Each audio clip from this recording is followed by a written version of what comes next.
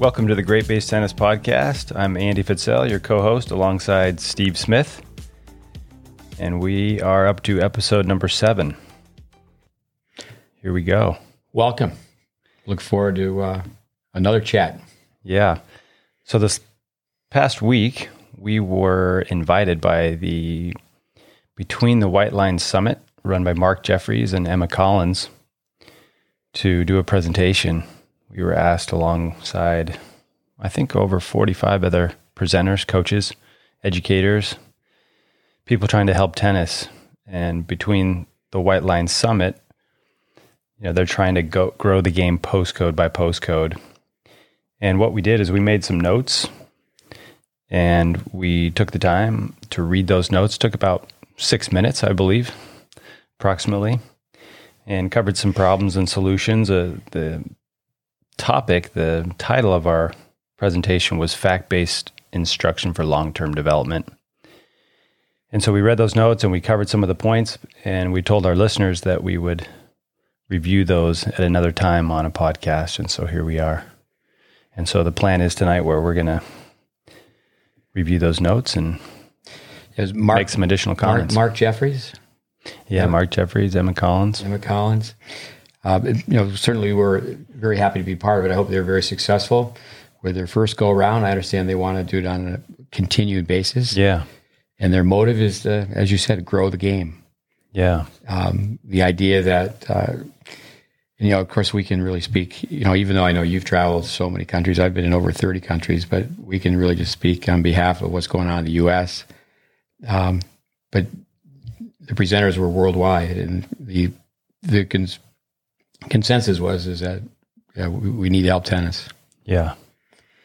Yeah, so we're going to go through those notes again and expound on them, add some additional comments, and hopefully give you a lot of value. Yeah, let's go through the notes. I know you read these through, but we'll just, instead of reading them, we'll just talk point by point. And again, this comes from our position in the tennis world. It just pertains to the tennis teaching field. Yeah. Tennis people basically work for 3 things: money, recognition, and satisfaction. Unfortunately, for the most part, satisfaction is a distant third in most cases. We need, as tennis people, to find ways to become a team, united, to work together. We need to make tennis less of a business. And first and foremost, we need to go back, make tennis a sport. We emphasize that teaching, in the tennis teaching field, people are usually asked to do 3 things: teach, organize, and sell. And it's our observation, our opinion, there's too much selling. There are too many third base coaches. That's an American term, American baseball. First base, second base, third base, home plate. There's so many people that want to teach someone who's already about to score. Yeah. That's what we mean by a merchant of flesh. For those people that listened to us speak during the summit, we actually mentioned that we would do this during the podcast because we had to go so fast. We just had 40 minutes. Yeah. Merchant of flesh, looking to buy players opposed to producing players. If everybody, it's in our notes, is just would love to teach beginners to start new players. There's too much emphasis on recruitment, not enough emphasis on development. In the tennis teaching industry, too much attention goes to high-end players. Say, for example, junior tennis players at a park, at a club, a school. We need to understand the connection between all levels. I think one thing in tennis teaching, there's too much edifying. Too much, you're great, I'm great, we're all great. You tell people great, I'll tell them the same thing. And really, in the end, we're pretending that we're all doing a great job, and we need to do a better job. Yeah. Go ahead. Yeah, one thought with that, I think of Vic Braden's line where he said, great as Vic was, he said, tennis is in the Stone Ages. And then we believe, hey, although so many things have improved education-wise as well, and I would consider us lifelong learners, but I think we still are in the Stone Ages in a lot of different areas. No, we had a podcast on Jim Furtick, one of the pillars of our GreatBase curriculum. We need to do the same thing for Vic. May 10th, 1976, Sports Illustrated. That was the title of the article, featured article. Mm-hmm. Vic Braden, and at that time his partner, Gideon Ariel. Tennis is in the Stone Ages. And really, it still is. It still is. It hasn't really progressed. The technology of a racket, for example, that has changed so much. Yeah. And certainly there's been some improvements with tennis teaching, but there's some things that are far worse. Yeah. No, all sorts of problems. And to begin with, tennis is a very difficult sport. It's not an easy sport to pick up. You can't pick it up overnight. Tennis has become way too expensive to learn how to play. Like you've said this, most tennis pros that teach couldn't afford their own lessons. And for goal-oriented players that are trying to make money as well, it's become way too expensive to play, to have to travel and try to get points. Yes. Socioeconomic functioning levels for someone to take a private lesson. It's almost like if you take so many of them, you have to have a money tree in the backyard. A couple of things on the difficulty of the sport. Braden, if set up a ball machine, the balls are coming out at 30 miles an hour. You change the racket by 1 degree, the ball goes 6 feet further. Yeah. Vic used to get a lot of laughs by telling people in adult tennis, and it's so tough for entry-level adults to get going in tennis, is they buy the clothes and they wear them to the grocery store. When you freak people first start playing tennis, I mean, they're on court number 3, and there's, say, 8 courts. Next thing you know, excuse me, can I have my ball back? Yeah. So it's a very, very difficult sport. I remember I was with a group of friends and, oh, you play tennis? And, yeah, some guys that I had just met and I'll play tennis sometime. I'm like, okay, great. And so they went out and bought like a cheap racket and, so we went and tried to play tennis, and about 10 minutes in, it was like, all right, let's go play basketball. I was like, that's not going to work. Yeah, it doesn't happen overnight. Well, the one thing about a basketball hoop, we tell people all the time, if you climb up on a ladder, 2 basketballs will go through the hoop at the same time. Mm-hmm. It's an optical illusion. The rim looks like it's the same size as the ball. Yeah. So when a kid goes out in the driveway, little boy, little girl, they're shooting hoops. They know they did something right if it goes in the hoop. Yeah. When someone is hitting against the garage door or hitting against the backboard, they have no idea. Yeah. So the target doesn't give them that instant nonverbal feedback. Yeah, it's deceiving. And I know we'll get into later the dimensions of the court, physical laws, those kind of things. But so some solutions, we talked about. Number one, education. Tennis is more of a service-oriented business than an education-based business. So education, so important. Growth, we need to work like gardeners, growing flowers and not weeds. And participation, teaching is for everybody, not just so-called experts. And, related that to the Bible, to a biblical teaching that, hey, you can give a man a fish or you can teach him how to fish. Yeah, education. The tennis business being service-oriented, the people that are on that side of it, and we all are to a certain extent, you have to actually combine both service-oriented and education-based. Mm-hmm. But say a typical junior program, the coaches are rolling out the baskets of balls, they're under the hot sun, they're feeding balls, they're trying to control, motivate, regulate children going through lines. It's service-oriented. I mean, stop. Is it an education? Yeah. The late John Wooden. Don't mistake activity for learning. Mm-hmm. I think with growth, you got to get down on your hands and knees to work in the garden. You got to work in the garden every day, and all of a sudden you've got, the vegetables you're growing or the flowers. It's not a matter of just technique. It's a matter of growing character. Mm-hmm. But it's really, you have to be able to educate. And then as far as participation, we have that as towards the end of the notes here is how to get more people involved. Yeah. We've got on our website, we have a blog post that you wrote that's really has gone pretty kind of viral in some ways. It's been translated, I know, into lots of different languages, but it's called "Why Do Players Change Coaches So Often?" So you could refer that to that, listeners out there, but that covers consumer knowledge, the buyer, product knowledge, the seller, and student knowledge, the taker. The short answer, why do players change coaches so often? That's what the pros do. The Ferrari, the Bulgarian, Dimitrov. Yeah. 7 coaches his first 7 years on the Pro Tour. Well, with Osaka as well. She's had quite a few. Yeah. Well, that's where it's kind of backwards. Where in pro tennis, I worked with Carleen Bassett. Carleen Bassett and her husband Robbie Scuso had a tennis academy. I was their first director, and Carleen, who was dropped off at the Nick Balterian's Tennis Academy when she was 8 years old by her father, John.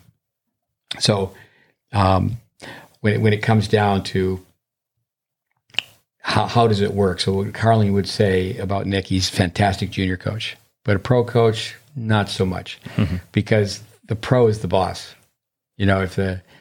If you're the coach of a pro player and say, hey, you need to go run, you need to go do some hills, the person writing the check is the player. So it's really backwards. Yeah. So the short answer is the pros do it, but the long answer, there's two sides to it. That the consumer, they observe lessons and they say, gee, we're bringing our child here for a year. And sometimes the consumer, they bop and shop too soon. Yeah. But does the consumer really have consumer knowledge? Are they just blindly writing checks for tennis lessons, or do they really know what they're paying for? Do they have the ability to evaluate competency? Like this person, do they just judge a lesson based on personality? Oh, that was fun. Oh, I really like the coach.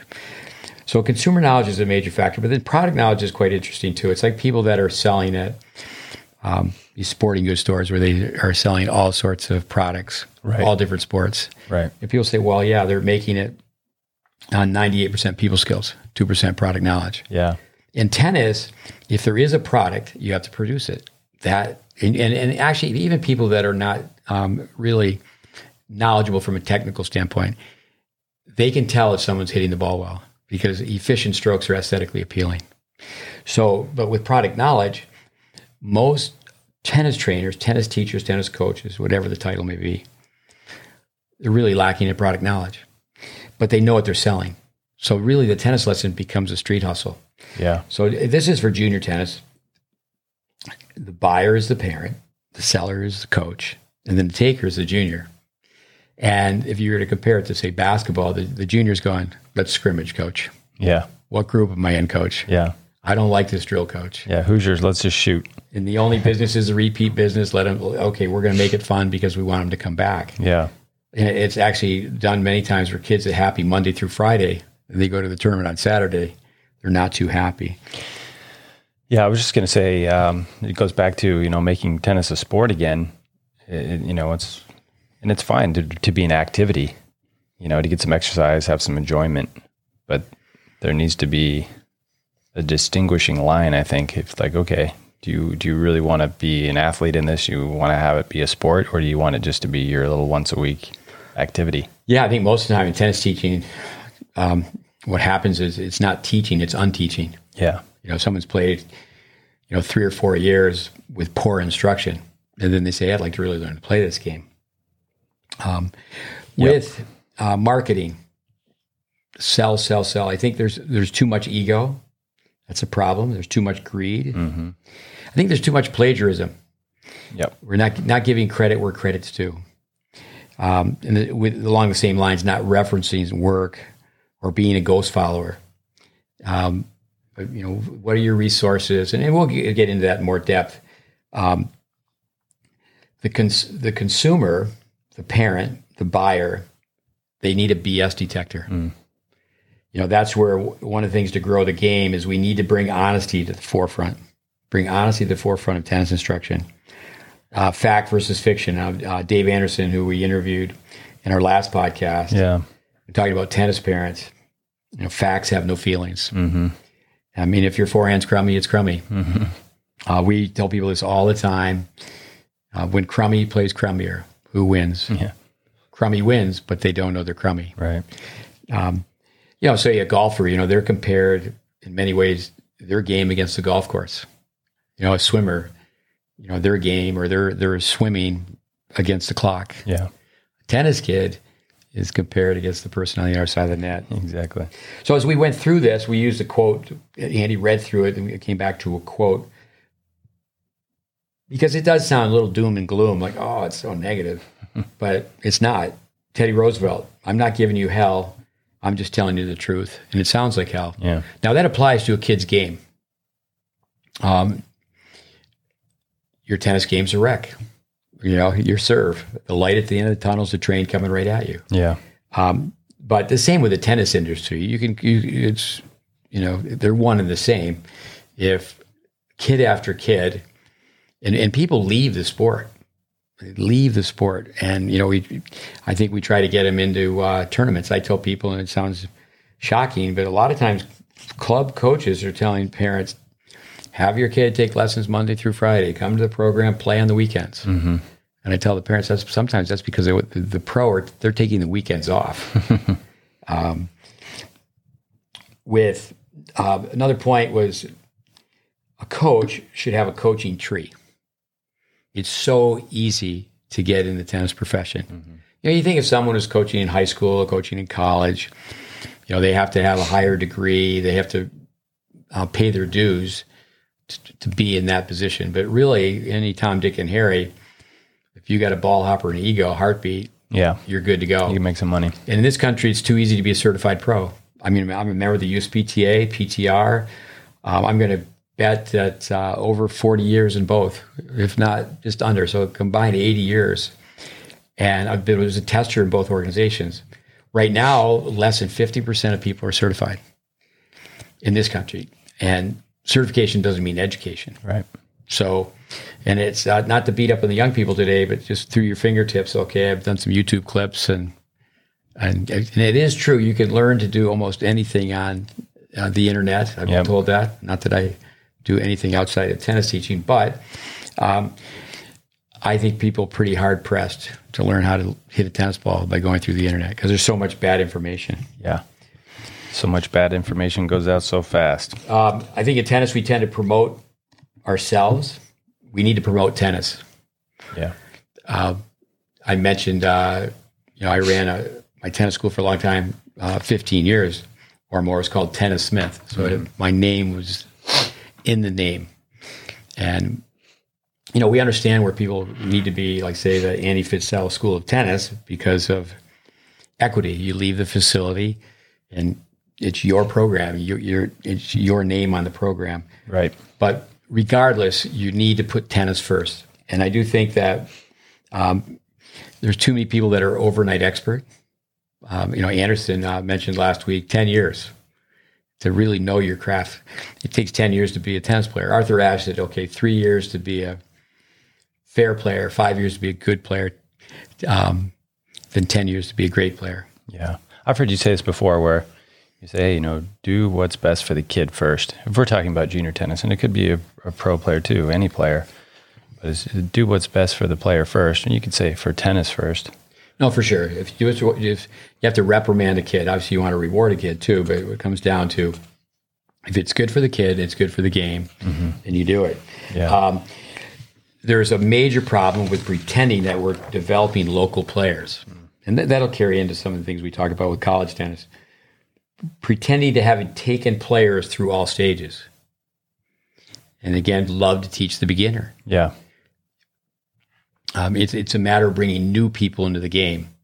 You could name some cities. Say, okay, let's go with the letter S. Seattle, Shreveport, Syracuse. And it's a pretty safe bet. In those three cities, the merchants of flesh are trying to recruit the kids that are already on third base, the kids who can play a little bit, instead of saying, hey, we got to teach new kids. And there's, recruiting. Hey, come to my program. And the parents fall victim to that too, because they want to have their kid go hit with Johnny. And sure. I think that's the age-old secret with the academy is, we're going to give these kids scholarships. Yeah, marketing. They're going to work as magnets, and they're going to bring other people into it. Yep. Credibility. This is very important. Credibility means you're believable. Credibility doesn't mean you're truthful. Yeah. It is a bonus if you're a really good player. Like our celebrity coaches are, they bring a lot to the table, but they're mentors, they're confidants. It's not like, for example, they're technicians. But the parents need to understand that. Yeah, rarely. Credibility means you're believable. Credibility doesn't mean you're truthful. Yeah. I've always heard you say that, and it's one of my favorite lines. And it's so true. Well, along those lines, we've we've scheduled a hypothetical meeting with the following people. We've got about a dozen people, and these people have literally lived the GreatBase Tennis curriculum. And the topic of this conversation would be growing the sport. Yeah, one thing with that's what Mark Jeffries and his team wanted to get accomplished, and I'm sure they'll continue. Yeah. And I wish them the best, is growing the game. Now, we could have picked a number of different people.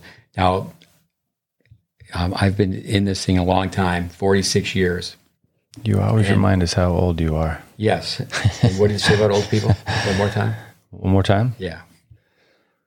Although slow and dangerous behind the wheel, can still serve a purpose. That's from a movie, though. It's not me, folks. It's just a movie quote. And the movie's Dumb and Dumber. Dumb and Dumber. And I hadn't seen the movie until recently. Because there's two now, right? Was there a sequel? Yeah, there was a sequel. So I've only seen the first one. But I used to tell people, as far as consumer knowledge, is that was a dumb lesson. But the parent wrote the check, so it's dumb and dumber. Yeah, exactly. But I've been in many meetings where, okay, group of people, you have 8 people, 10 people, whatever, and one person, they want to sell hotel rooms. One person, they're at the table and they want to sell memberships. Mm-hmm. It's almost like everybody has a different agenda, which I understand. Yeah. But when it comes down to, people need to understand tennis, just like they understand the alphabet. Yeah. This is A, this is how it looks, this is the shape, this is the sound. Yeah. And can we agree and go on to B? Yeah. But I think that's where we really are not together in tennis teaching. Yeah. Okay, so number 1, we've got Federation CEO Craig Tiley. Yeah, Tiley. Spent 7 years under your tutelage. Yeah, he was at Tyler Junior College, 7 years, and so many great things about Tiley, his charisma, hardworking, but he lived the GreatBase curriculum. 1981 was the first accredited curriculum of its type. I had the opportunity at age 26 to revise his curriculum. So he was trained. Say, for example, Craig never met a Welby Van Horn, but he was trained through that system. Go ahead. We'll go through. I see this where I'll let you go back to this list, but like Dave Fish is on this, and I was looking in our library over the weekend, and this is a great story. His partner at that time was Gordon Graham. Gordon was in charge of the women's team, and Dave was in charge of the men's team. They had a very successful camp. Dave's wife, Bonnie, ran the camp. And for 12 years, they used our curriculum.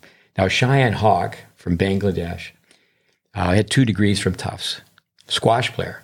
So he was sent to spend, or they wanted me to come up for a weekend and train the coaches. And I said, well, I could do that, but that's kind of like sugar on sugar cereal.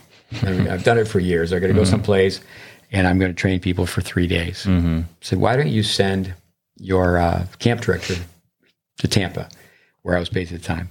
So Cheyenne came down, and he called up and said, 3 days isn't going to do it. And he stayed closer to 3 weeks. I mean, he had to go home, rearrange his schedule, and come back. Mm-hmm. But we have it's a Harvard curriculum, the tennis camp curriculum. Yeah, I've seen that. And, it's the Welby Van Horn. It's a 3/8 system of balance, of body balance positions. Yeah. So, I mean, he had an off-the-chart personality for being a teacher, Cheyenne. But he was just trained so fast. And, that needs to happen. But, yeah, let's go through a hypothetical meeting. If we have people that are, go ahead, go through the list. A national coach. Yeah, so I've got Craig, Federation national coach Matt Clore, spent 14 years on various projects. Yeah, no, I've known Matt since he recruited my son, Connor. Now, he's an excellent tennis player. But my son said, and I had never met Matt, but I knew his name because he's born in 1984. Robert DeHart, who I coached forever, was born in 1984. I just knew the name Matt Clore. So then I got to know Matt through the recruiting process with so many stories. So he's in Tampa with his players, and his players, they have a fall tournament. All 4 of them lose on a Saturday. So he calls me up and he goes, hey, can we just come over to your place on a Sunday? You can look at these guys. Yeah. So they show up, and it's just about to rain. So I say, okay, it's going to rain, guys. Your choice. Pick 2 strokes. You want your strength, your weakness. So then we go into the classroom. And then from that point forth, Matt just immersed himself into studying what we've studied. And people can do that by using our online content. Yeah. But yeah, keep going down the list. I've got college coach Steve Denton. Okay, Steve, I mean, he was number 2 in the world in doubles, number 11 in singles.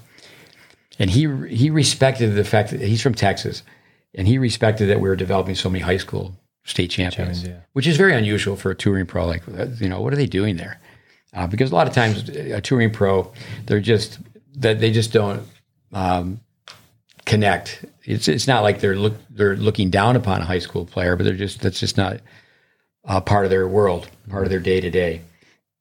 But he hired a couple of my students, and one in particular just said, "No, Steve, that's not right. No, Steve, that's not right."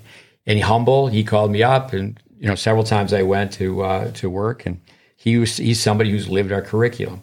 Yeah. So the whole point is that you can take an administrator like Tiley, a national coach like Clore, college coach like Denton, and they're all on the same page. Yeah. Okay, go ahead. We've got high school coach Kevin Record, and he's used the GreatBase curriculum for 10 years. Yeah, great guy. He actually recommended Kevin to Mark Jeffries. He was part of the summit. Right. Super guy. Yeah. One thing about Kevin is he's won state championships, but right now he's had 100 people on his tennis team. Yeah. I mean, he's making tennis a popular sport, and that's I think he was excellent because of growing the game. That's what he's doing. Yeah, great story. Current touring pro Raven Clausen. You rebuilt his entire game from the age of 18 to 22. I know in Tampa. Yeah, I think for our listeners, I mean, he was ranked 1 and 2. PJ Domdo. Remember PJ when he was 16 or 17 had a win over Andy Roddick. But PJ didn't make the changes. He's a teaching pro now, but and I heard from him afterwards that he wished that he had made those changes. But anyway, Raven, he was all in. He was all in. And we have it all on film, document development. But there's a touring pro that could go out and teach a beginner. He'd have to circle back and come spend some time with us as far as the group dynamics goes. I mean, his intellect, but he's not around. Okay, how am I going to teach 24 players at one time? Yeah. But at the same time, actually, when he was on the Davis Cup team, he played for somebody that we trained, John Lafniaga, and Raven did TV. He would go to the Davis Cup, but he wasn't in the lineup. So he would, have the microphone. Very, very knowledgeable guy. Anybody who's played doubles with him, I mean, he's a student of the game. If his wife and his son are not with him at a tournament when he's on tour, he hangs out the whole day and just watches tennis. Yeah. But there's a connection of information between all these. Yeah. I mentioned. I see where you get Dave Fish, camp director. With 12 years is a long time. Yeah. And at one point, Dave had me meet with Dave Benjamin, who was running the Intercollegiate Tennis Association, with the idea that we would have a curriculum at tennis camps nationwide. Tennis camps, I think that's the second best position to teach. The best position or the best group is PE classes because they just want the credit. Yeah. There's no ego. Yeah, they just want the credit. I've had so much fun teaching PE classes. Yeah, same. But with a tennis camp, high-level juniors don't go to a tennis camp. But years ago, I mean, I would say I'm a tennis camp junkie. At one time, I lived in a van for 2 years. 1 year it was just traveling around playing tournaments because I was told, okay, you got to be a ranked player. You have to prove that you can play. But I traveled all over the United States for a year going from tennis camp to tennis camp. Did you ever live in your van down by a river? Down by the river. Matt Foley, motivational speaker. Never. Saturday Night Live. But I think you should add that every once in a while, depending on who you're talking to. Just be like, hey, I lived in a van down by the river. No, we should have a podcast and living in a van down by the river. I am a van man. Dave Anderson's on the list, an academy. We could have put so many people run academies, but Club Pro Richard Hernandez. I don't know. I mean, Dave Anderson. I mean, if the listeners, if you didn't catch last week's episode 6, we spoke to Dave Anderson. Yeah, there's somebody 400 plus 500. He's a large number of students over a 25 plus year career have gone on to play college tennis. Yeah. Less than 3% of juniors play college tennis. That's awesome. But, say, for example, go back to the top, Craig Tiley, Matt Clore. If I start sentences, they can finish them, or vice versa. Yeah. Because it's just common denominators. Yeah. Hernandez, we've talked to him about a podcast. It's to talk about Canadian tennis. Yeah, we'll get him on here. Next. On the internet, Florian Meyer and Greg Lesueur. And I know they each completed apprenticeships with you. I know Florian 1 year and Greg 3 years. I was around some of the time he was around. Yeah, I saw where OTI, I saw a list. And again, hats off to them that they were ranked in the top 10 as far as online tennis education, number of followers, that type of thing. Yeah. With that, Vic Braden would say there is no Vic Braden method. It's a method of physical law. Yeah. Einstein was here before us. So it's a marketing thing. They do have the OTI method, but the OTI method is predominantly the GreatBase method. No, exactly. But the GreatBase method, it's not the Steve Smith, the method. Exactly. And that's where people, we'll go through that. They're doing a great job in many, many ways, but that's a problem where everybody's like, okay, I've got the angle. This is new. This is my thing. I've discovered this, and you haven't discovered anything. Yeah. And I think it just adds to confusion. Yeah. No, exactly. I remember being when I first met Florian at the Indian Wells tournament, where they allowed people to go film there, kind of unregulated. And so a lot of these online people would just go film and then use the footage of pro players to kind of attract people to their YouTube channel, and then they could sell their stuff. But Florian, I talked to him, and he wanted to get Vic before Vic passed away. He wanted us to do a course on, pro shots and volleys. And that never came together, but he did do an interview with Vic. I do remember helping him set that up. Yeah. 2 telephone conversations. It's online. Yeah. We've got club owner Brian Clark. Brian owns a club up in Cincinnati. His father owned it. Now he runs it with his brother. I do unfortunately know some club owners that have converted to all soccer. So that's another reason to talk about growing the game. Yeah. So Brian has a lifetime in tennis. I know one time he told me there's so much dirty money in tennis teaching.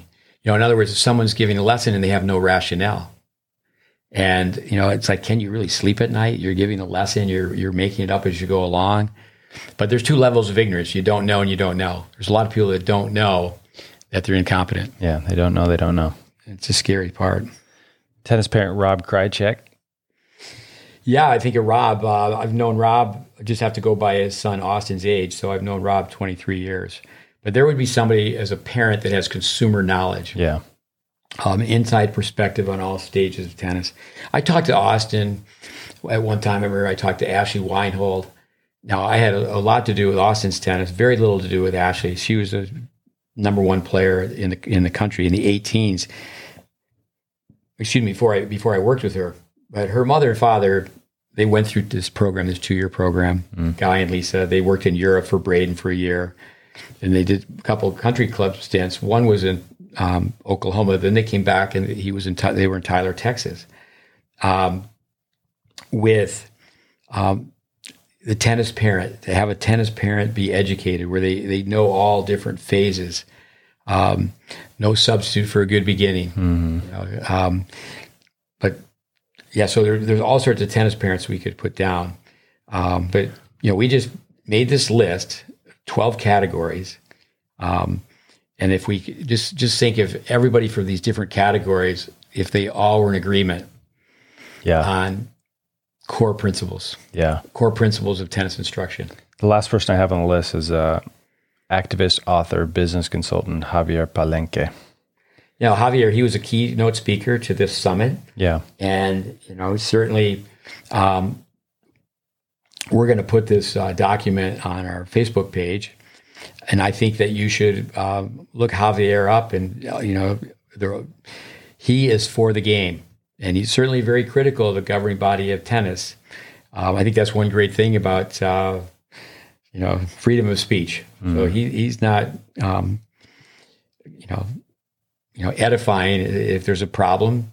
He's saying, okay, here's the problem, here's the solution. Things have to be better. But he's somebody who's been around us quite a bit. I mean, I've known him 10 years now, where initially just, meetings. I remember going to meet Javier. I just talked to him on the phone and said, hey, I'll drive up to Orlando to talk to you. And he was just at a little kid tennis function. I know he traveled one time. I was doing a camp in North Carolina. I mean, I can remember him being with me day by day at the Orange Bowl. But again, he's somebody who I know has been contacted by the new CEO of the USTA. I think that, circling back on this, I see you have some notes here also at the bottom, but, it'd be interesting, like the new CEO of USTA, if he knew Craig Tyler's background, because Craig Morris, who now is, I think, not the number 2 guy in the USTA, he worked for Craig Tyler.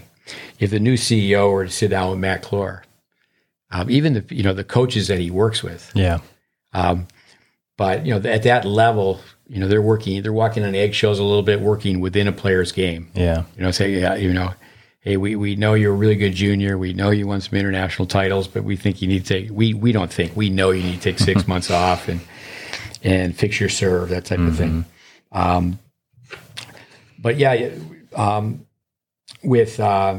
But by listening to the group's discussion, one would find out that everybody in the room, from a high school coach to a college coach to a club owner, touring pro, whatever, that they understand teaching is information transfer. Exactly. So what's the information? It has to be, the title of the topic is fact-based instruction. Yeah. Regarding fact-based instruction, there'd be a bountiful number of common denominators. There'd be a tennis language that in the end that would produce results. It wouldn't be a matter of sound bites. It doesn't make sense for everybody to share or to put in their own 2 cents. Sound bites cannot overrule science. So the critics would say, well, you're saying tennis is a science. I think of being in Paris. Patrick Mortigolo, he's moved his place to, now he has a new facility in the south of France. But he said to me one time, you're just about tennis math. Well, you need to know that tennis is both a science and an art. It's an inexact science because it's played by people, but you can't violate physical laws. Right. So we have these questions. Can we agree upon the tennis court being a rectangle, not a circle? Right. Can we agree upon the fact that water runs downhill, not uphill? Can we agree that the bridge looks good? That's the art. Yeah, the bridge looks good, but because it's made of bamboo, the cars won't go across the bridge.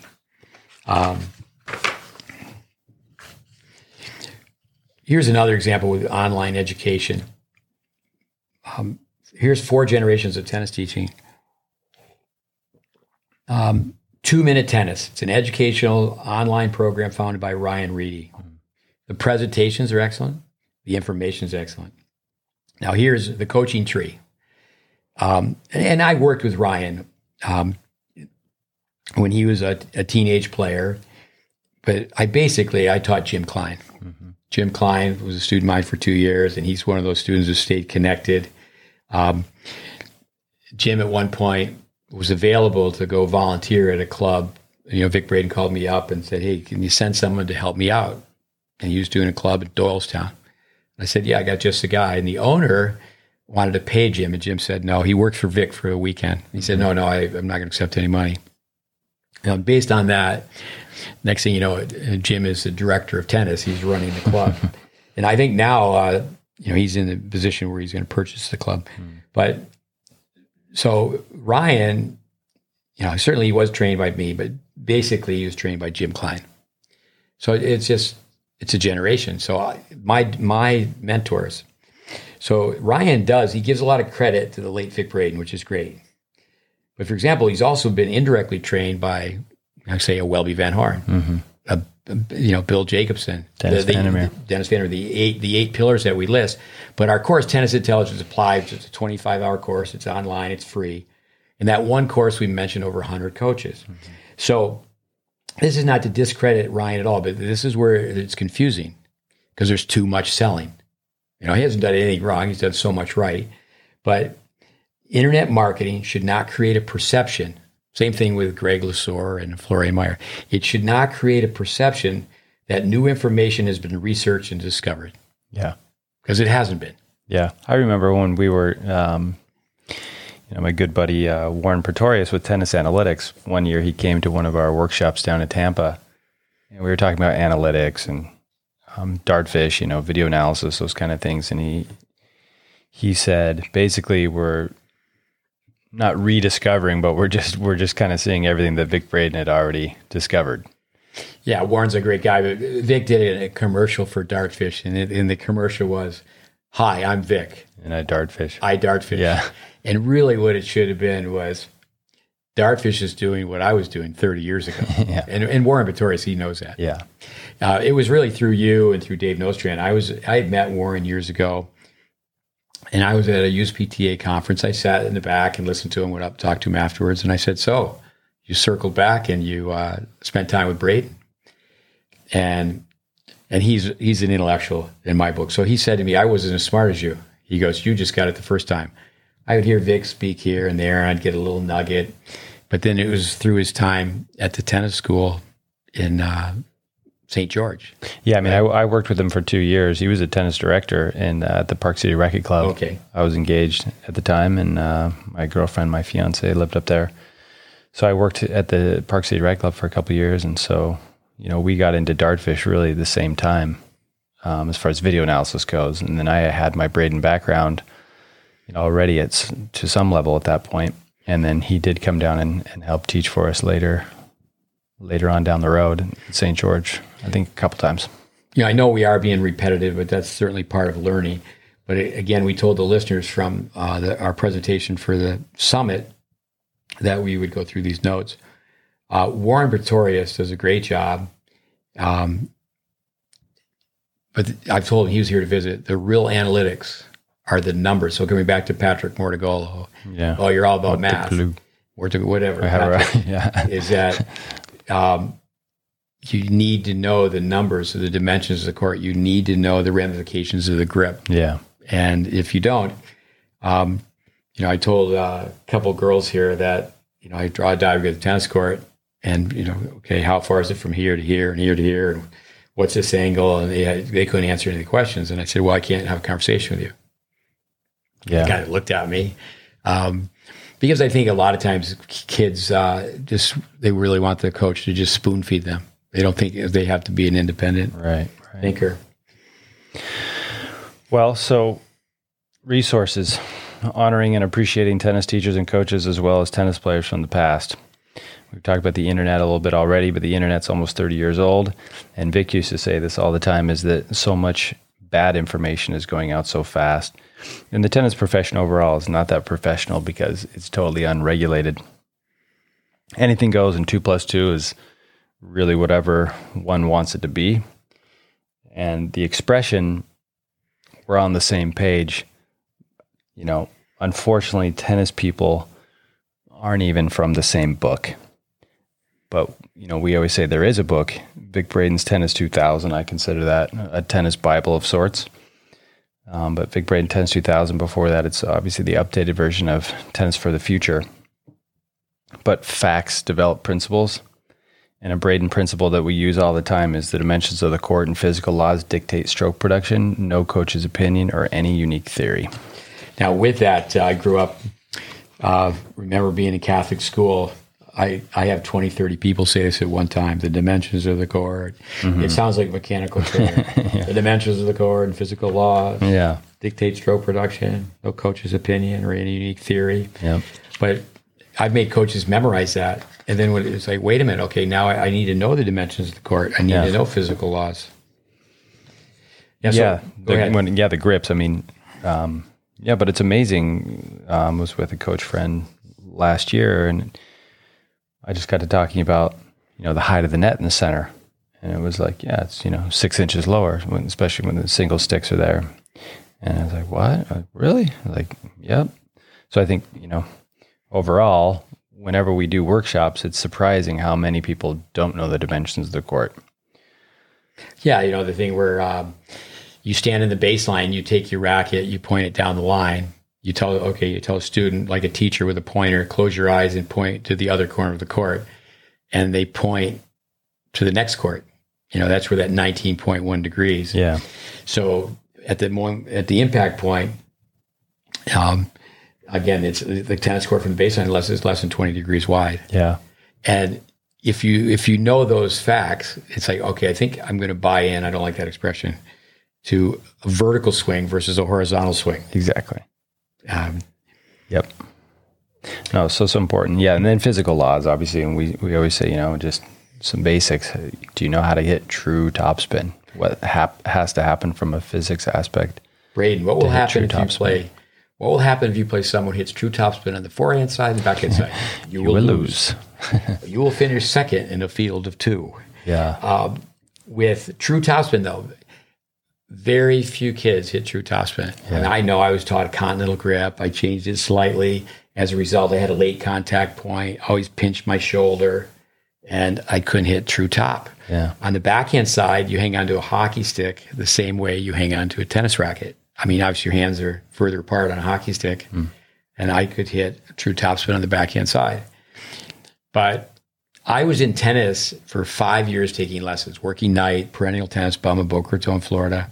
I was really in tennis 5 years before I felt I met someone. I met great people, took lessons, worked nights, took lessons.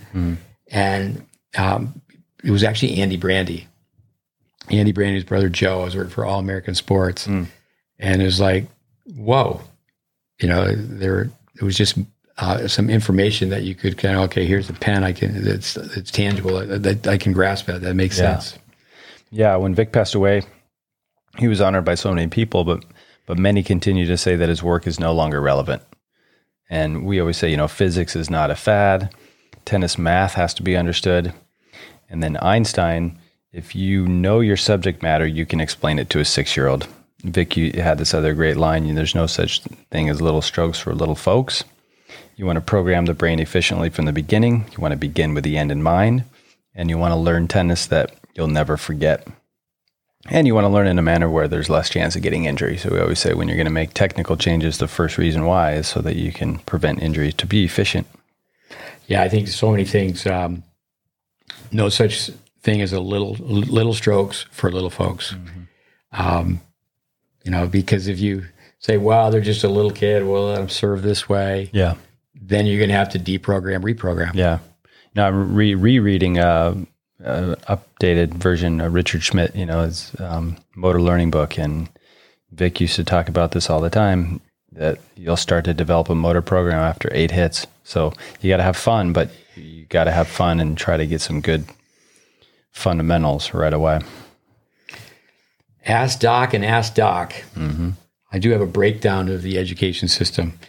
And it's, this is probably not appropriate, but when it comes down to the word SHIT, elementary school, evolving, blank. Junior high, just horrible, blank. High school, blank, or hot blank. They think they're hot blank. You go to a 2-year school, you get an ample amount of blank, an AAS. Then you have to get an undergraduate degree, a BS. And I think everyone knows what BS means. But then if you want to be able to BS a BSer, you have to go to grad school. You have to get an MS, which means more blank. But if you really want to be the kingpin, you've got to go to school forever, jump through all the hurdles, and you have to get a PhD. That means that your blank is piled higher and deeper than everybody else's. But we put this down, Ask Doc and Ask Doc. 40 years apart, Jack Groppel and Mark Kovacs.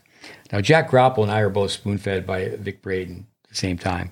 It was great. Andy and I recently had a Zoom call. And Paul McDonald, teaching pro up in Chicago, a great guy who also worked for Vic, put it together. Mark Kovacs, an Aussie, played tennis at Auburn, won an NCAA doubles title. So he's like the complete package where he's played the game, and certainly with an Australian background. So they're two educators. They're experts in their specific field of study. Now, our point with that is their work is separated by 40 years. Why do we have to reinvent the wheel? I was at a PTR function speaking, and it rains.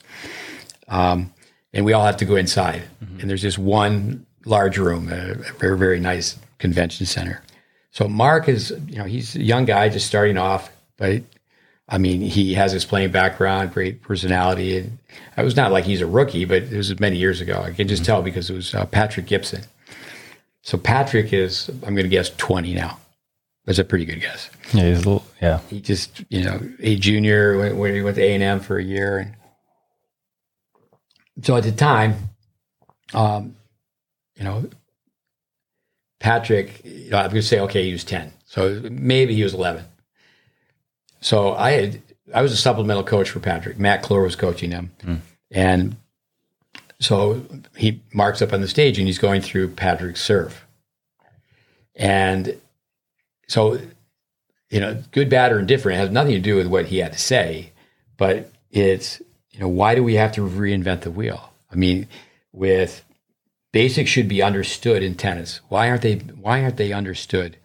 They are in other sports, like say the technique from the foul line. Mm-hmm. Okay. Maybe Shaquille O'Neal. I guess he's not very good throwing a foul shot. I really like that guy though. But when it comes down to, okay, your toes are going to face this way, your shoulders are going to face this way, you're going to have your palm go towards your target. Yeah. A sprinter coming out of the starting blocks, or how do you throw baseball or football? At least, again, common denominators. The expertise should be in a space other than what we already understood as common tennis knowledge. Yeah. And again, that's where the consumer is confused. Like, oh, I've done this new research and I've developed palm down on the serve. Yeah.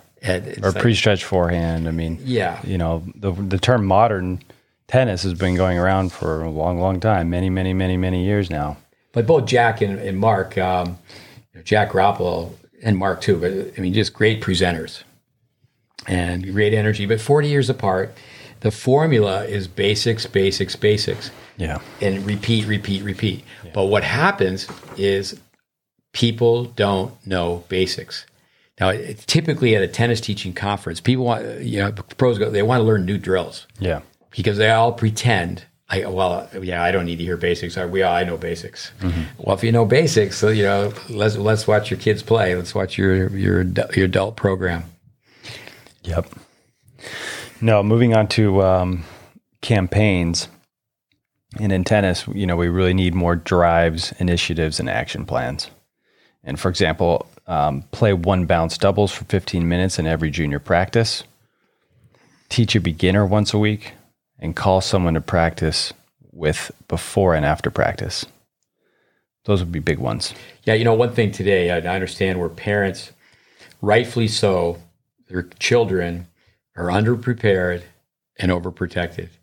The days of just letting your kid get on the bike and ride to the park and go play on their own, and then your mom rings a bell and you come in for dinner. Come bye. That doesn't happen. But just because practice starts at 9 and ends at 11 doesn't mean you can't get there early. You can't leave late. There's not a tennis court. You can be creative and practice it. In the parking lot. Yeah. So maybe strong words here, but I've got in the U.S. tennis is broken and it needs to be fixed. No more tennis snobs. Just no more tennis snobs. You got to play with everybody. And if everybody played with a lower level player just once a week, so much more tennis would be played. And you got to teach beginners, you got to volunteer, and you got to donate time. Yeah, I think one problem we have in junior tennis is the upper level kids, they don't even know the names. It's stratified. They don't even know the names. Yeah. That's where you can start a junior program, especially if you have multiple courts. You can start all the kids at one time.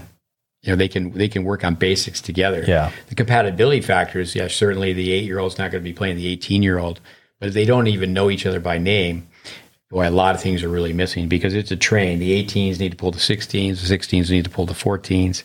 Yeah, I think there's that idea that, oh yeah, I got those basics down, or I don't need to practice those anymore. And so the thought of, okay, let's just say you're ranked top 10 in the country and you're a 16-year-old, there's no way you're going to be practicing with a beginning 8-year-old, that you would be working on the same basic drill. Yeah, too cool for school. Side by side. Too cool for school. Yeah. And, years ago, I went to Prague to study tennis, and I was really amazed. Lena Sukova, and has her brother, Cyril. Played doubles, the Suk and Sukova. Oh, yes, Cyril. Cyril, okay. So he was 11 years old. So the coach I was assigned to, he had 6 players, all different ages, all different levels. It was really amazing. It's almost like, I don't teach beginners. I just work with advanced players. And I think that's a big problem, especially in American tennis. Yeah. It's like saying that you teach reading, but you can't teach a beginner to read. Yeah. So. Yeah, the alphabet. Yeah. Yep. Yeah, I see where you have teaching beginners, volunteer, donate time. Yeah. Another problem in the U.S., backboards. Now we have our GreatBase portable backboard, but we're telling young kids if you could have 3 backboards, that means that their parents can't live in an apartment. They have to have a garage. So on a rainy day, inside the garage, you put up a piece of plywood. You could take the transition balls, take a foam ball. You got to find ways to hit more balls. The portable backboard is very good. It has an upward incline. But we're talking about a regular backboard at a high school, at a park, at a club. They're not built anymore because they don't make money. Yeah. And that's unfortunate. Ladders. It used to be, there'd be a citywide ladder. There'd be a club ladder. And ladders are not run anymore because they don't make money. Yeah. So that comes back to what we initially said, is that we need to make tennis less of a business, and we need to do, is our sport remaining a sport? Yeah. The thing is, if you do that, you are going to get new players, and it'll all come back. Yeah, it's like the profit versus people versus profit. If you keep doing the right things, it'll circle back to you. Yeah. Everybody teaches, peer teaching. Kids regulate kids. Yeah, but coming back to our hypothetical group, if every person, a club owner, an author, college coach, whoever, if they all understand this is the ready position. Yeah. If you want to have the ball, go around the beach ball, high, low, high, letter C, over the bridge, up the hill. If you want to have the ball rotate this way, there's certain principles that you have to honor. Yeah, exactly. So the KISS method, keep it simple, stupid. Kids are not stupid. Don't underestimate the capacity of the learner. Yeah. Einstein, if you know your subject matter, you can teach it to a 6-year-old. Right. So that way, tennis instruction becomes less costly, becomes more friendly, user-friendly. Here's another solution. Incorporate all levels. Be creative. Have a forum tournament. Yeah. Now, being an American, I have been in some USTA meetings. I was in a meeting one time, Andy Brandy, Jose Gigueras, Martin Blackman. They were all at that time in a different capacity, but with whatever their titles may have been. And I was asked, because there were several coaches in this large meeting in Boca Raton, Steve, what do you think? And we need to have a forum tournament. The USTA had Quick Start, then they dropped the name Quick because of some legal issues with QuickBooks. Mm-hmm. And so we've already talked about that's where the name GreatBase came from, is that it's not a matter of a quick start, it's a matter of the right start. Right. But if you have a forum tournament, you put up posters of all the best players showing fundamentally sound positions. Roger Federer in the salute position, not the pizza position. Serena Williams, all these great players. They're not violating physical laws. Yeah. And the human eye can't see what they're doing, but you show them at the impact point. Yeah. Looks the same. So with little kids, and Vandermeer is a genius at this, is use trickery. Have prizes for form. Mm-hmm. Play statue. High, low, high. Reach up, shake hands with a giant. So that's much better to have prizes for form, reward that in the early ages, opposed to giving out the 2-inch trophy for playing the wrong way. Yeah. Yeah. Effort, form, attitude, character. It's like who wins the 12 and unders? The kid who wins the 12 and unders. He started very early. And he's usually got a Western grip on the forehand. So he's going to be, with his high contact point, he's going to get the racket face vertical. Yeah. He's going to be shoveling a 2-handed backhand. The people on YouTube can see how your elbow tucked way in. Where the racket's going to hit your earlobe. And with palm up serve, start to toss over your head a little bit, start going this way. Yeah. And you announce a score, your human scoreboard. plus you cheat like crazy. I mean, that's how you become a really good 12-year-old. If you teach people to play the right way, they go to the net to lose at a faster rate. Yeah. That's where even being creative with a little kid tennis, where why can't we have them play with the orange ball? They're playing doubles, and everybody's just got to go to the net. Yeah. Everybody's got to go to the net, and you play one bounce doubles. Yeah. But yeah, at the impact point, the pros, people have to understand that the pros are 90% or more the same at the impact point. Where's the head, their own head? Yeah. Where's the left shoulder on, say, on a forehand? Is the arm bent or straight? What's the wrist position? What's that contact point? Right there at the hit. They used to do silhouettes. And back when the men in the 70s wore their hair long, there's Vic Braden had a picture of Chris Everett and Neely Nastasi. They had completely different approaches to the ball. Yeah. But at the impact point, it looked like it was the same person. Yeah. And then it's just like it comes down to, with different approaches to the ball, it's still, hey, which one's going to be more efficient? We always use the analogy or the example, hey, you can circle your hand around your head twice and scratch your ear, or just reach up and scratch your ear. One's going to be easier, more efficient, fewer moving parts, less muscular effort than the other. So really, when it comes down to, people watch the pros for examples of technique, but a lot of the pros aren't really that efficient, even though they're pros.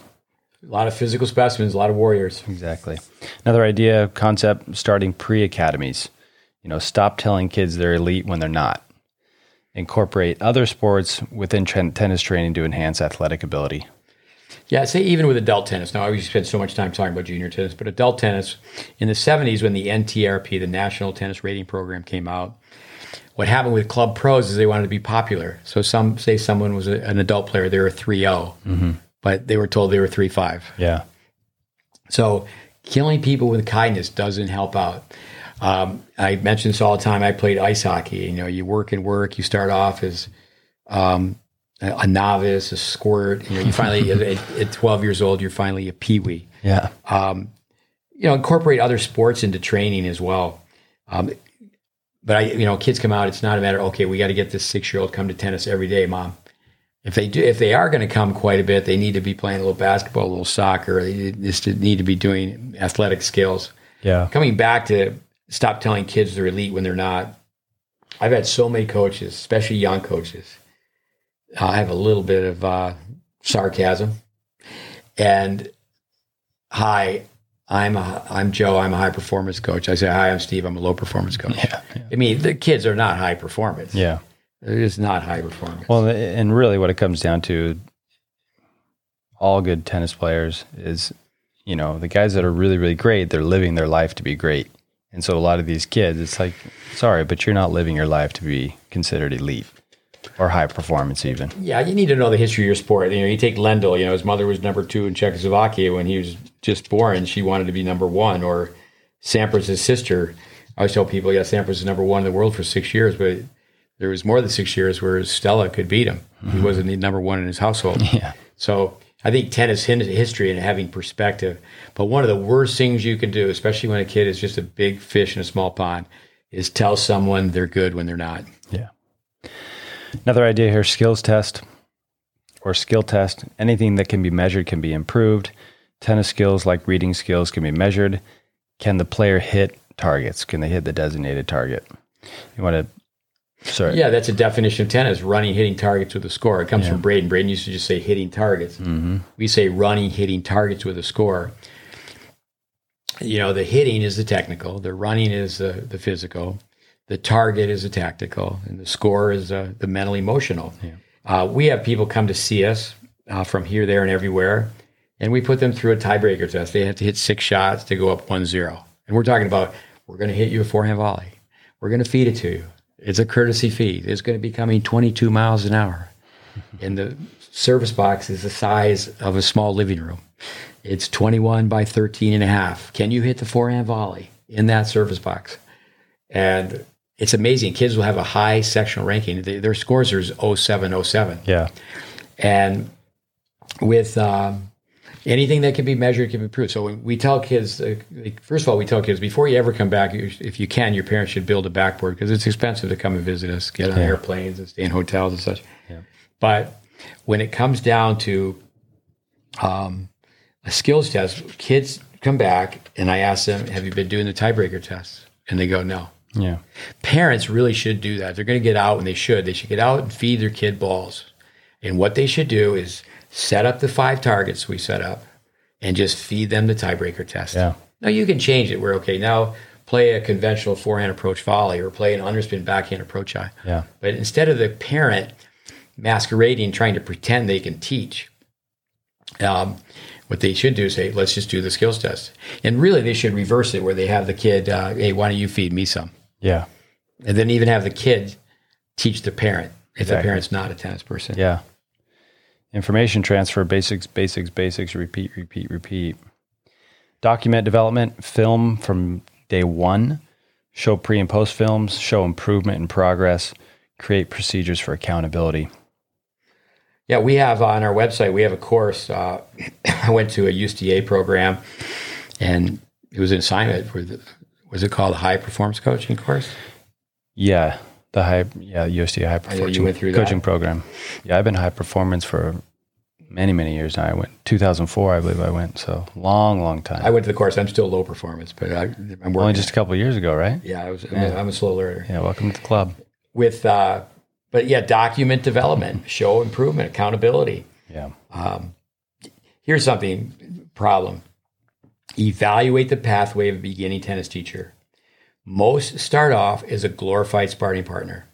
The consumer doesn't have consumer knowledge. They want to find a shortcut for their son, Tommy, their daughter, Jennifer. They want to find a shortcut. So they're going to hire somebody who can hit the ball. And, maybe it's someone who wasn't quite good enough to make their college lineup. Yeah. But they're the best player in the area. And they certainly hit the ball better than the juniors. So I've said this before. People heard me. It's on our course, Tennis Intelligence Applied. In boxing, they wear a helmet. Yeah. They wear a mouth guard. And so the sparring partner in boxing doesn't have a speaking part. Yeah. So what happens is a consumer pays a sparring partner too much money, and they feel compelled to talk, and that's where their coaching career begins. Yeah. Because they could hit the ball. Yeah. It's that bad. It's scary. We always tell people, you go to the Orange Bowl, not so much with the girls, but the boys. You walk and you see the 18-year-olds play, and they don't have very good service motions. So sorry, you're not playing pro tennis because you're starting out every other game. Your serve's a minus, and you're in trouble. Mm-hmm. But so many of them said, well, I'm not going to go to college. I'm going to just be a pro. And because of the cycle, the consumer hires them and they become coaches. So do they serve apprenticeships, internships? I think most young coaches, when they enter, they're undertrained and overpaid. They're making so much more money than minimum wage. Mm-hmm. There's so many people they've come out of college with degrees. They don't make what a beginning tennis teacher makes. Now, granted, a lot of beginning tennis teachers, they stay at that same income their whole career. Do they have dynamic skills, group dynamic skills? Yeah.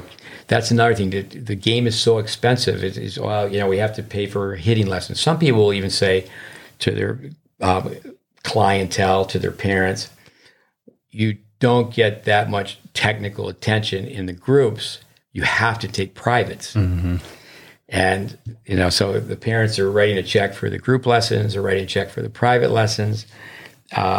So that's a big problem. When a young pro starts off, is there any orientation? Or they say, here's your basket, here's court 6. Or better yet, you're on our staff, go fish, go hustle lessons, teach whoever you can teach. And, there's no continuity from one court to the next at most tennis clubs. Yeah. That's a major problem. Yeah. Granted, the style is going to be there, the personality, but, a kid should be able to go from the early childhood development class. That comes back. There should be, you're a beginner, you're advanced beginner, you're intermediate. Yeah. But if people are going to be successful, there's going to be a lot of continuity from one course to the next. That was one thing I really liked about the Vic Braden Tennis College. Starting my teaching there was obviously there was a pretty long training period, even though I had a lot of background with Vic starting at age 13, but everybody was on the same page. And so when the people would come in, even if it was a 3 or 5 day camp, when we had rotations or if we went from, different court to different court, the information was the same. There was, one pro was going to tell them to do this, and another one, hey, do something totally radically different. Yeah. And so the people would always comment on that. They go, well, this is really nice because, different personalities, but the information was always there.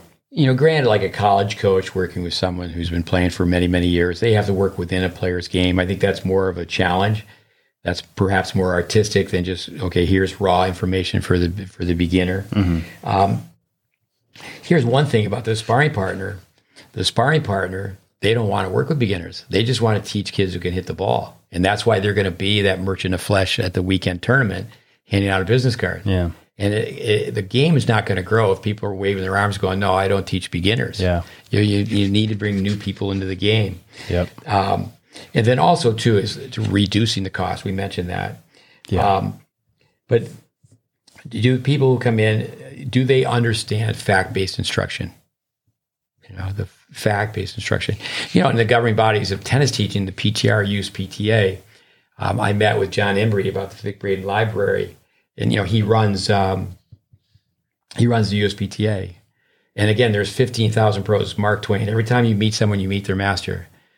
But of the 15,000, and I think the PTR is about the same size. How many people in that organization know 19.1 degrees? Yeah. Yeah. How many do they just know fact-based instruction?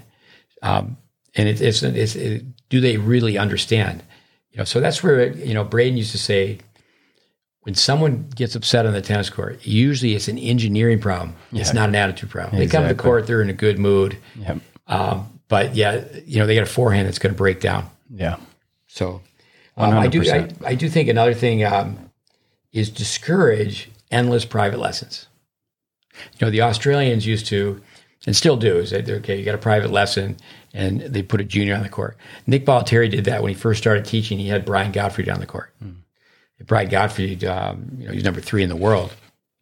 With, he still looks like he's 18 years old, but with that, endless private lessons and also endless program hours. Kids get programmed out, especially kids who live, like, say, in Chicago or Seattle, wherever, where the weather, they've got to play indoors in the wintertime. Yeah. That they're not playing any sets. They're just 6 on a court, just doing drills. Yeah. I tell a lot of kids what you really should do, the parents, is support the program, but just go to the program part of the time and then get your own courts and play anybody and everybody. Yeah. Yeah, I've got here embracing the UTR. And with that, there's no reason for ranking lists that promote a false feel-good fantasy. And you could have a self-rating and self-arranged matches with no entry fee, and those should count. No checks written.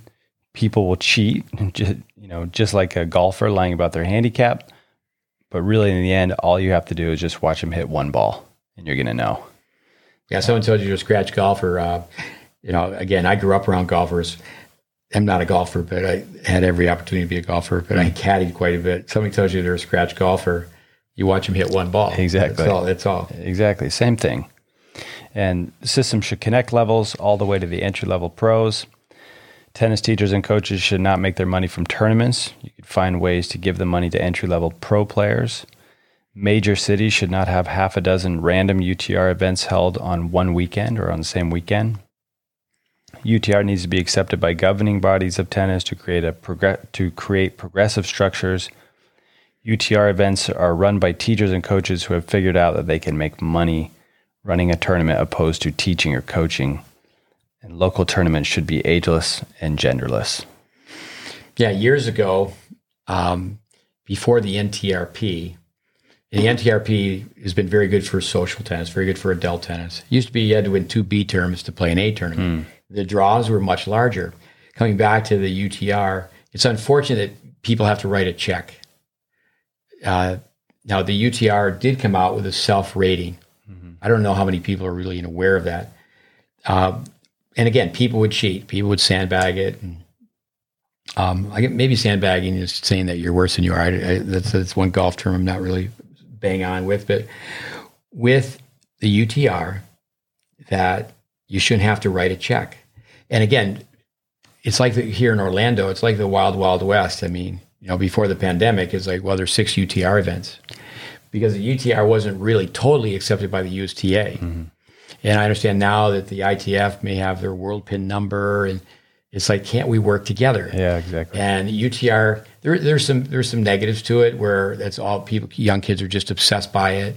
I mean, I heard this is probably the worst, that one young kid, he agreed to play high school tennis. He didn't have a last name like mine, Smith. He agreed to play high school tennis, and the parents were behind it. If you misspell my name, I'll play on your team. And the coach said, okay. And I'm going, oh, what's going on? People are paid a teaching pro to, lose a set to a kid to have their UTR go up. So there's gaming going, and that's very, crazy. Very unfortunate. Yeah.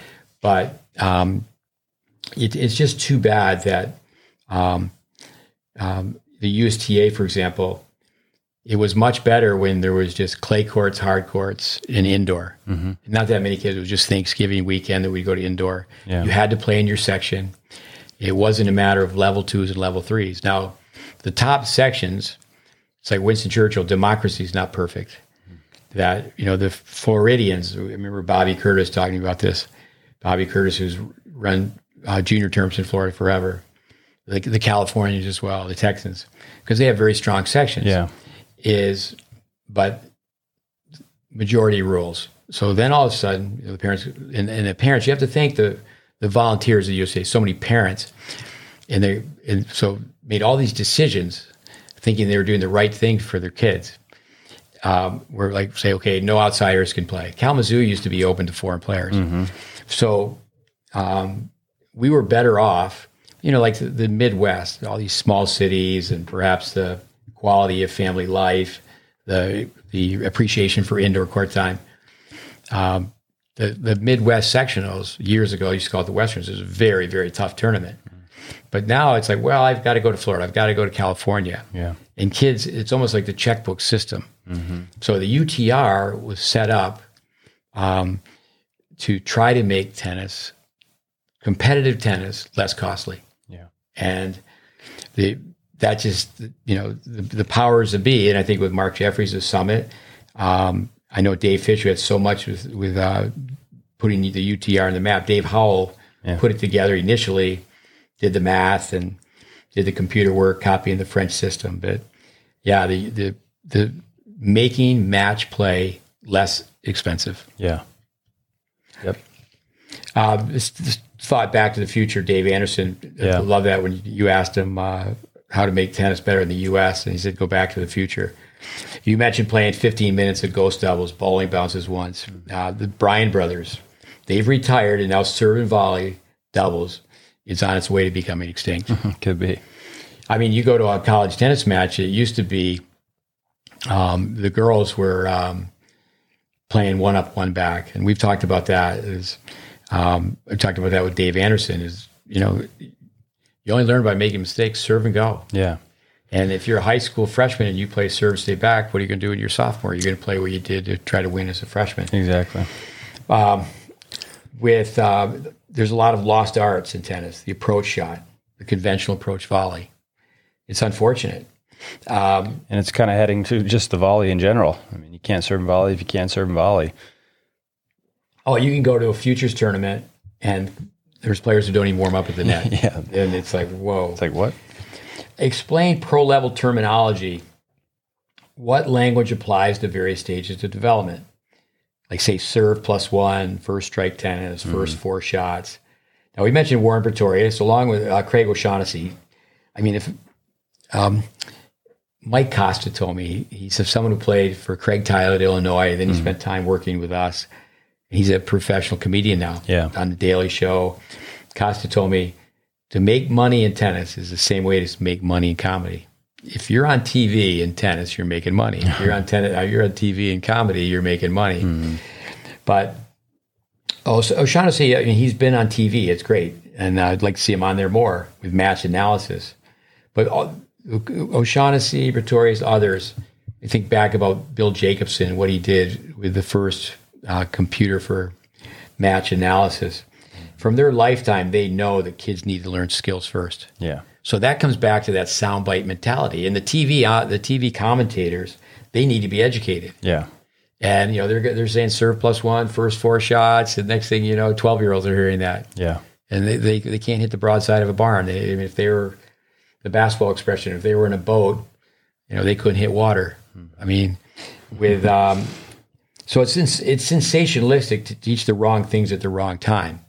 Now, I've listened to O'Shaughnessy. There's so many YouTube clips, and I've heard him say, now for beginners, for when you're first starting out, but young kids, we just have to understand that they're on YouTube clips and potato chips. There's some negatives there. Well, and even with pros, and it's in the stats that, hey,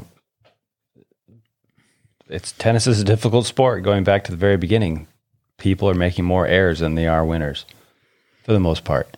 Yeah, it's unforced errors. It's really about can you hit the shot. Misery enjoys company. You miss 45% of shots. I'll miss 45% of shots. It'd be really competitive. It'd be really exciting. Yeah. Very little tennis played in tennis. Yeah. We have to fight tennis ignorance, tennis arrogance with a common sense approach. But what is that common sense approach? It comes back to fact-based instruction. Yeah. We mentioned the most important analytics: grip, swing, body, toss. You ask, say, 20 people, you take a survey, what's more important, the swing or the toss? It's going to be the toss. People, the toss. Vandermeer used to tease and say, I have a $24,000 program. I'll teach you the lesson, just pay in cash. And I'll teach you how to toss. Tennis myths were debunked years ago. Yep. Years ago. Yep. But that's where the internet is adding to so much confusion. And they're back tenfold. Yep. Another thing in the U.S. is we need to revive high school tennis. Play for something bigger than yourself. Mm-hmm. If you are a homeschooler, your parents are a taxpayer, you can play high school tennis. It's a very short season. Mm-hmm. Based on the aftermath of the pandemic, and I don't think we're obviously there yet, but college tennis may need to be adjusted to improve. Iowa, Minnesota have dropped. Yeah. But tennis kids, they need to learn to be on a team. And, when you say that, say, okay, we want everybody to teach. So we're going to teach the tots at, 8 o'clock on Saturday morning, and we want the older kids to come out. We don't want them to be self-absorbed and selfish, self-centered. You're going to come out and you're going to help the young kids. Yeah. And if they were to do that, the tennis lessons wouldn't have to be so expensive. Yeah, and the kids teaching are going to get life skills. Yeah, it doubles the learning, peer teaching. Yep. Here's another solution. We've got to work harder and smarter. In the U.S., we've become lazy. That comes back to the gardener getting down on their knees and working the soil every day versus just growing like weeds. Yep. What we're doing is we're giving people less and we're charging them more. And that's dead wrong. Mm-hmm. We're giving them less and we're charging them more. Okay, so we did mention the people versus profit principle. What happened to the 21 and unders? I know you lived in Germany for 4 years. They still have that in Germany. We had that in the United States. Yeah. Why don't we have that anymore? Yeah. We had 25 and over. Don't have that anymore. Yeah. We've dropped conventional scoring. Why does it have to be no third set? Yeah. Why does it have to be no ad scoring? Not going to be on TV. Why do we, in some cases, we drop consolation? Or if you play consolation, it becomes an 8-game pro set. Yeah. So there's less tennis being played. Yeah. Wimbledon used to have a plate. All the first round losers called the Wimbledon plate. Yeah. The NCAs used to be consolation. You go to the right. So more matches. Yeah. And this has been mentioned in our podcast. And we're pretty new to these podcasts, but playing doubles as a 6-game no ad pro set. I know all people say, well, we're trying to get college tennis on TV and nonsense versus common sense. Go ahead, but those are a few solutions. Yeah, no, I hope listeners out there, I hope you've gotten a lot of value from these notes, these ideas that we've gone through. As far as what we're trying to do, we're trying to bring education, free education to tennis players. And with GreatBase Tennis, again, we say it's a system of systems. It's not Andy Fitzell stuff or Steve Smith stuff, just like it wasn't Vic Braden's stuff or no Vic Braden method, but it's a blend of methods. It's not one-dimensional. It's quite the contrary. It's a study of past tennis masters, and it's a study of proven methodologies. Based, Steve, on your journey in tennis in the 70s, and GreatBase Tennis, GreatBase curriculum was first practiced starting in 1981 in the U.S.'s first comprehensive tennis curriculum for tennis students seeking occupational competency as tennis teaching pro managers. Tennis Tech. Yeah. Tyler, Texas. And go ahead. Yeah, I was just gonna say, we use the line, really, when it comes down to it, is who can argue with having a great base or a great foundation? Just like in any other sport, you got to have a great base, got to have a great beginning.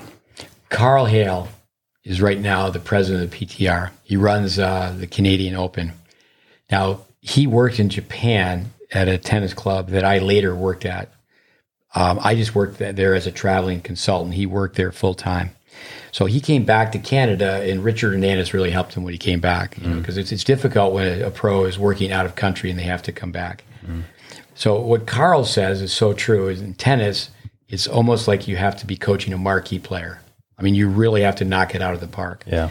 But with results, here are a few things about the GreatBase as far as success. And keep in mind, we have not worked with recruited players. Yeah. I lived in Tyler, Texas for 10 years. The second 5 years, so it's a small city, small program, we developed more state champions in Dallas and Houston combined. Really, we just had a program where we had around 10 kids. We call them the guinea pigs. From that time period, we had 2 kids go on and win national individual college titles. Our students and our students have won the boys and girls national 18s. We tell people, name a college or university, and we're usually 10 for 10, where we've had a former student play or coach at that school. School named. Name a country, and most likely we've trained coaches from that country. This is not marquee players. We're not talking about people who became U.S. Davis Cup stars, but we had 3 players from the same program who started as beginners be on the U.S. Davis Cup team as practice partners. The French Open is going on right now. Andy and I would just go through in our network of coaches. We go through the draws of majors, and there's all sorts of players that we've had a direct or indirect connection with. So when it comes down to, again, the Vic Braden line, if you are teaching the kid who takes the ice cream cone and puts it in the middle of their forehead, then you can teach. I have a brother who's written 10 books on ice hockey. And if you can get that kid to hit the ball. Yeah. Yeah. I have a brother who's written 10 books on ice hockey, and the first book he didn't dedicate to anyone. So I gave him a hard time, and it might have been the second book or the third book. He dedicated one to his grandparents or our grandparents. And then he dedicated one to my father. He said, hey, my father understands the true meaning of sports, participation. And, in hockey, the term, beginner to expert, that, we have to have people hungry to work with both. It's not just, I want to work with the experts. Yeah. No, exactly. Well, I think that about wraps everything up. Again, the things that we're doing today, we've got our free website. We've got 5 free courses on there, and we've got plans for more content coming out here pretty quick. We've got 3,000 plus pages on our GreatBase Tennis Facebook page. We're doing daily posts on Instagram. And then we've got this here podcast that you're listening to. Appreciate all the time listening to us, and really hope you got a lot of value out of this conversation. Information, ideas, insights, going through some of the problems and solutions with tennis, trying to help tennis worldwide, help tennis teaching. So again, if you've got any comments or questions, you can reach out to us, info@greatbasetennis.com. Yeah, we'll put these notes on Facebook, GreatBase Tennis Facebook. Yeah. And again, BTWL Summit, Between the White Line Summit with Mark Jeffries, organized by Emma Collins.